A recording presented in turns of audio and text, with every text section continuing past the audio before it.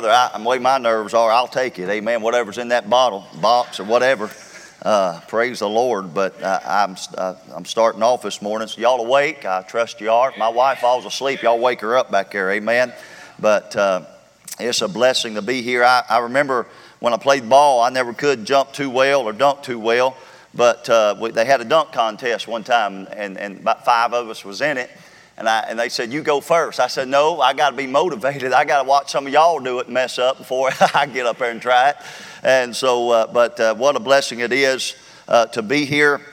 And I've gotten help down through the years and come here first when I was about 7 or 8. My youngest is that age now, and I'll never forget it. And it does something to you. It'll do something to your heart and put something in it that you'll never get away from.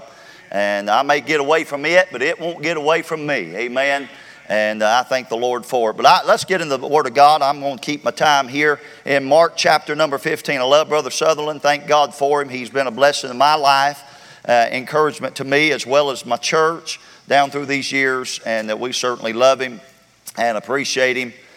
First time he ever come back in 11, 12. He came in, was having a cookout. He said, well, I'm kind of on a little diet here. Well, he's never said that again since he started when he came back. Amen. But he learned that we're going to feed him well when he comes. And we thank God for him and his preaching, his stand, and his unchanging stand these changing days. I thank God for it. But Mark chapter 15, if you would. And we want to start reading there in verse number 42. Mark 15, verse 42. And the Bible says, and now when the even was come, because it was a preparation, that is, the day before the Sabbath, Joseph of Arimathea, an honorable counselor, which also waited for the kingdom of God, came and went in boldly unto Pilate and craved the body of Jesus. And Pilate marveled if he were already dead. And calling unto him the centurion, he asked him whether he had been any while dead. And when he knew it of the centurion, he gave the body to Joseph. And he brought fine linen and took him down and wrapped him in the linen and laid him in a sepulchre which was hewn out of a rock and rolled a stone unto the door of the sepulchre. And Mary Magdalene and Mary, the mother of Joseph, beheld where he was laid. Would you pray with me? Heavenly Father, I sure do thank you this morning for letting us come one more time to the house of God. Lord, I pray that you'd get glory to yourself and you only this morning. God, we thank you for this camp.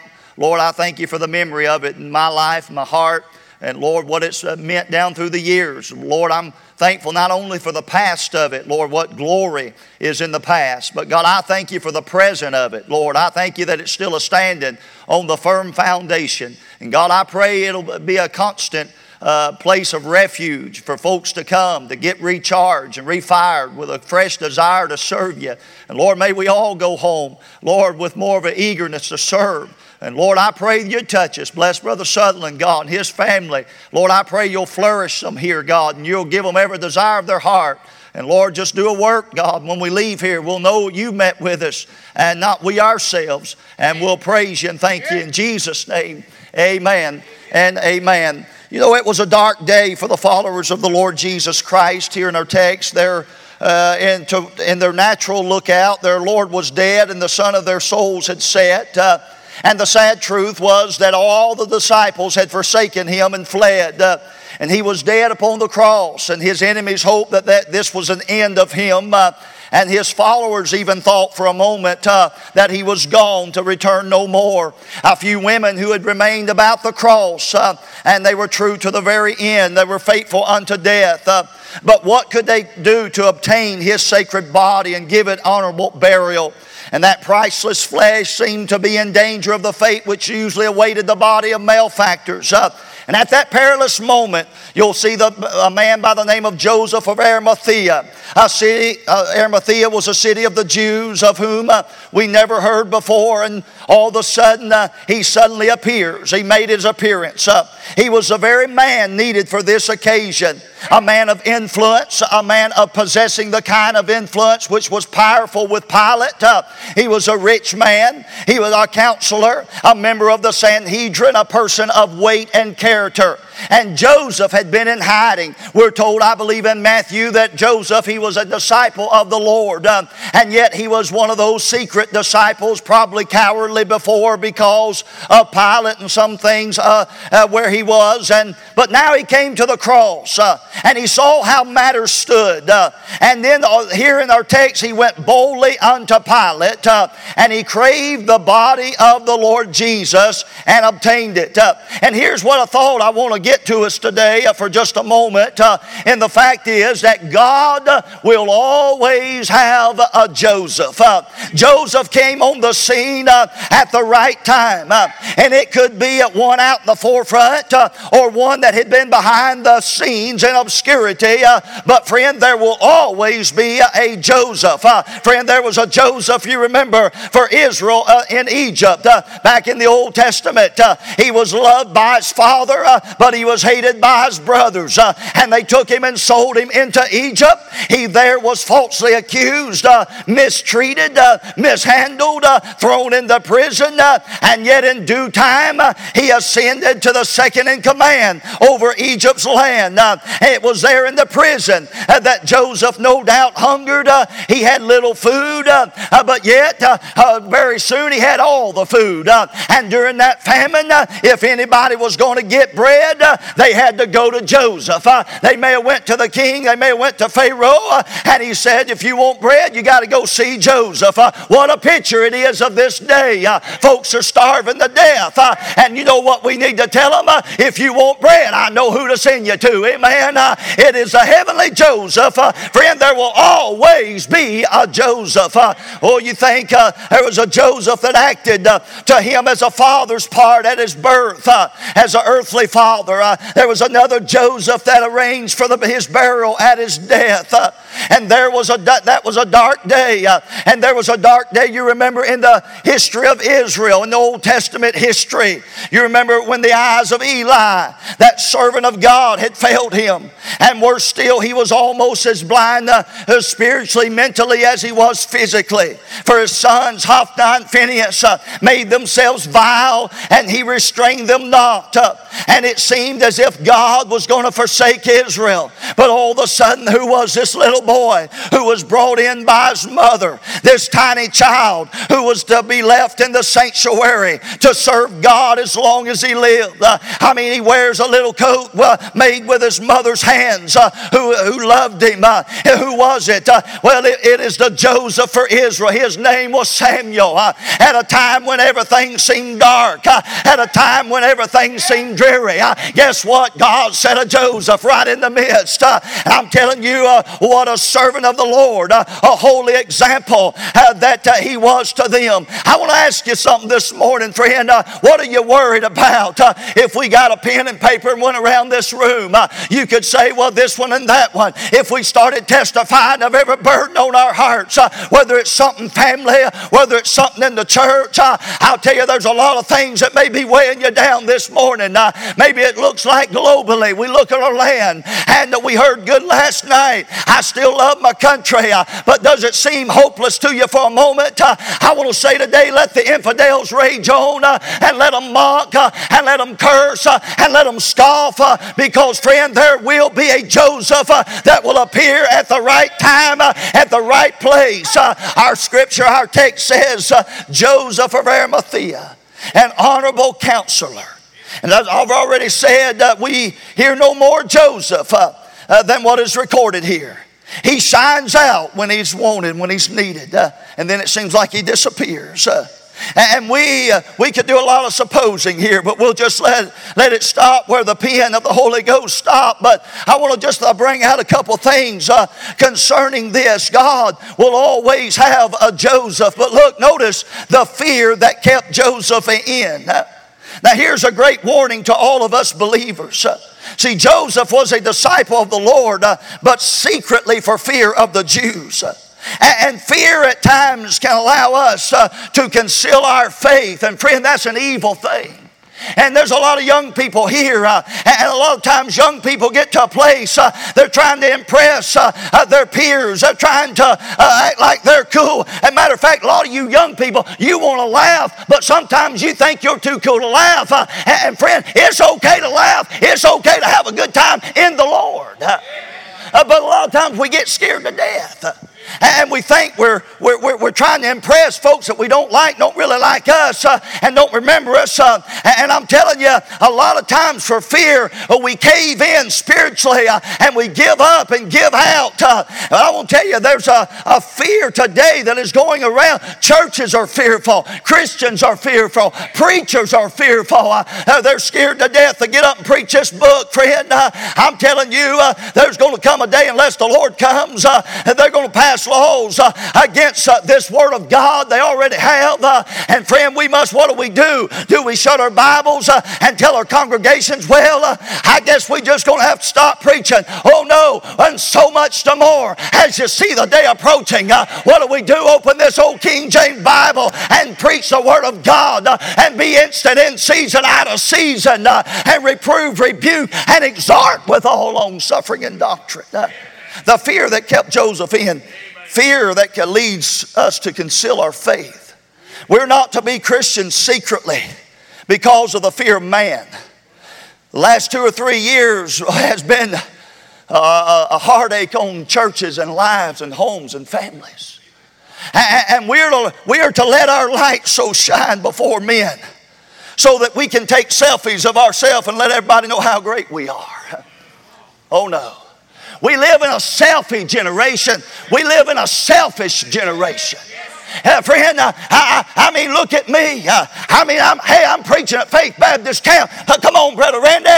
Oh, look at there. I'm telling you, friend, what we are to do is to let our light so shine so that a lost world can see our good works and say, what in the world is that all about? I'll tell you what it's about. It's about a God of glory that came down from heaven and got in my heart and changed my life. Amen.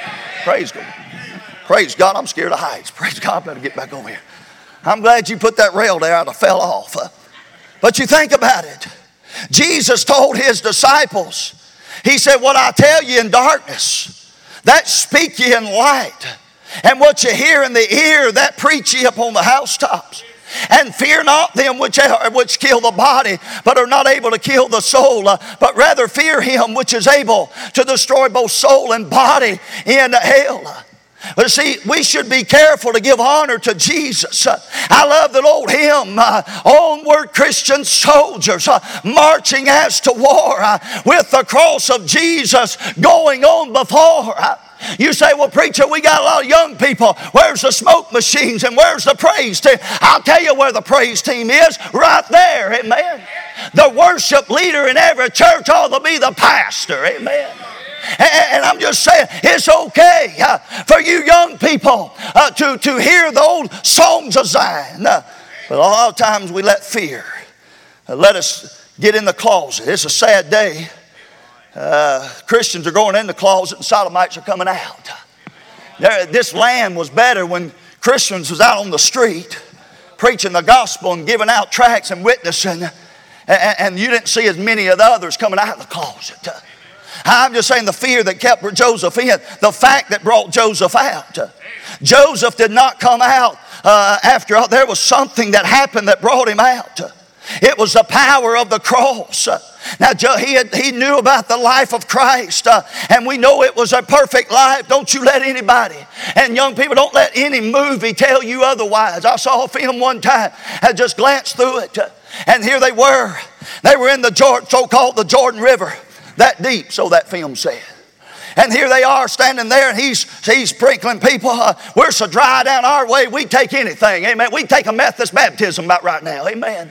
But here they were. Jesus comes up, and he was going to sprinkle him. And he said, do you repent of all your sin? I turned the channel, wanted to throw the television out in the yard. That's blasphemy. Don't you let Hollywood or anybody else tell you that my Lord was not perfect. He walked this earth and never one wrong deed, never one wrong thought. Everything He did was in accordance with God the Father. I'm telling you, friend, thank God for the power of His life. But Joseph saw another power. It was the power of the cross. The life of Christ, yes, drew him the miracles. But there was something about the power of the cross. The shameful death of the cross had greater power over Joseph than all the beauty of Christ's life. And if there's nothing else that makes you and I come out and stand for God, it ought to be the old rugged cross. It ought to be the one that hung between two thieves. It ought to be the Lamb of God that came to take away the sin of the world.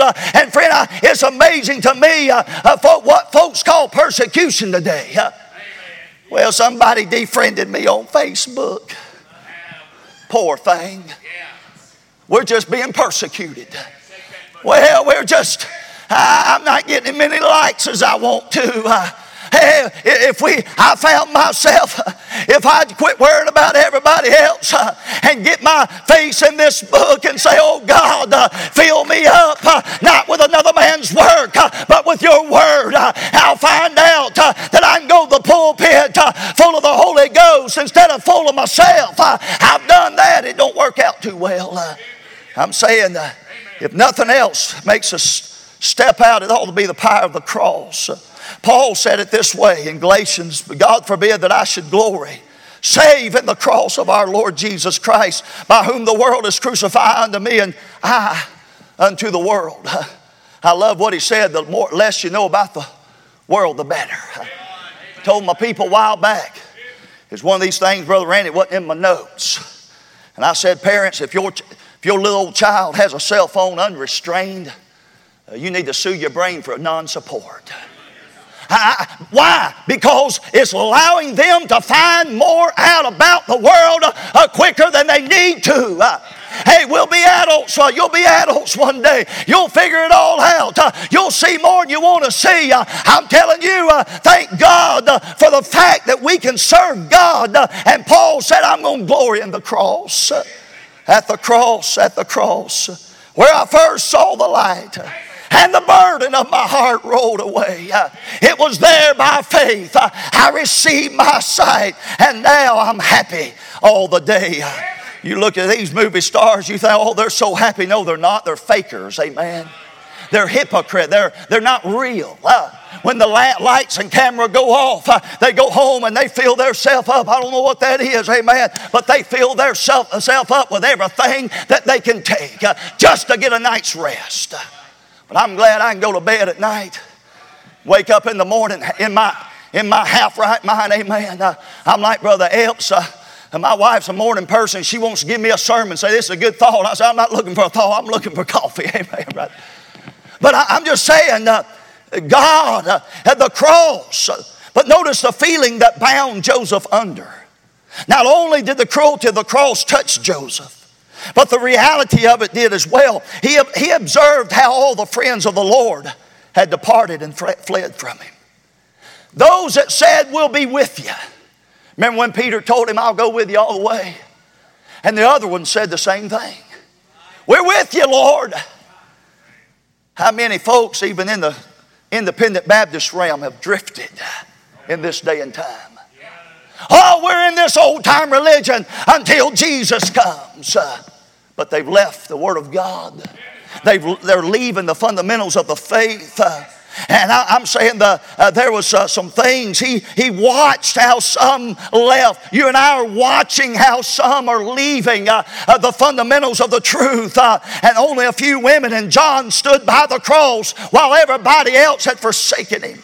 When everybody else ran away, then one who had lived in secrecy steps up to claim his body. Not just him, but you also hear the man by the name of Nicodemus. You remember when he came to Jesus by night. He found somebody that did more for him than all the religion that he knew.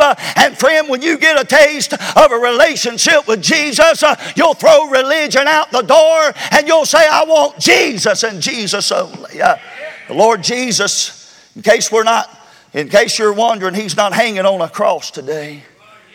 You don't have to wear a crucifix around your neck to be spiritual. You need the Holy Ghost in your heart. He's not.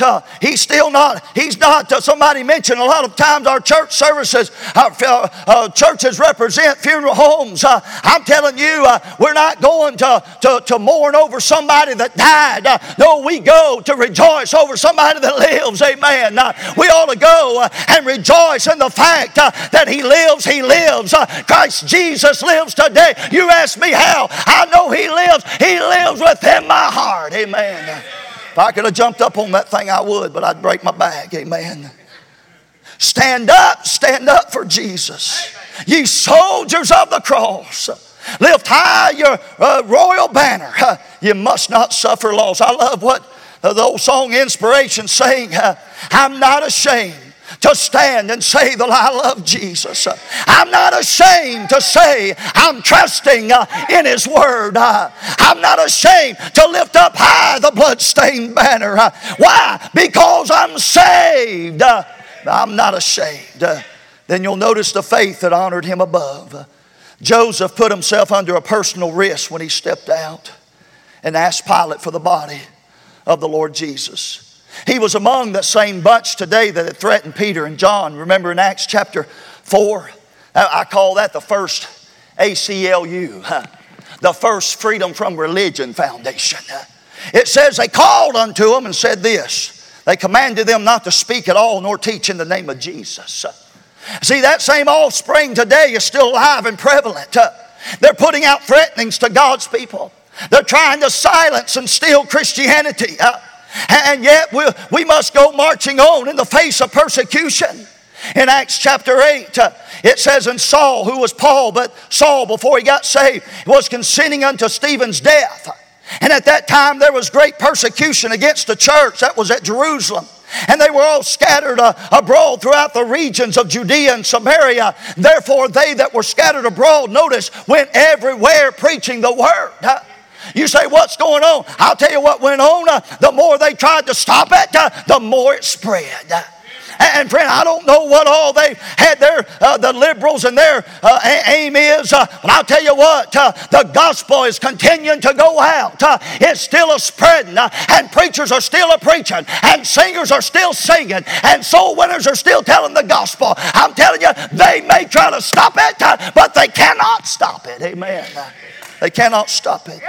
What will it cost you to really take a stand for Jesus? Are you willing to pay that cost? Am I willing to pay it? Can you leave all and follow Him? Jesus said, when he said to him, whosoever will come after me, let him deny himself. Oh, we want to serve the Lord. But He said that first. Let him deny himself. Young people, deny yourself. Deny that wickedness that you're looking at, the pornography. I guarantee you in this room, there's those in here that is looking at things you should not be looking at. I guarantee you there's things that are consuming you, and the world has filled you up so much that God, there's no room left to fill you with the Lord. He said, deny ourselves and take up His cross and follow me. As I close in a dark day, a day when it appears that everybody has bowed their knee. Young people, don't believe that lie. I thought the same thing. Yeah, I got lonely at times. I didn't do everything I should, preacher's kid and all that. But I'm telling you, it pays to stay with the Lord. You won't have any regret. It's better to remember the Lord in your days of youth and being able to look ahead with anticipation than to forget Him and have to look back with regret. How many of us adults, how many of you have regret when you look back in your past? If you could only go back and sit in some of the seat at the age of some of these young people before the scars came, before the turmoil came, before the time when you got away from God, you would say, no, if, as Brother Green said, if you only knew what was at the end of the road.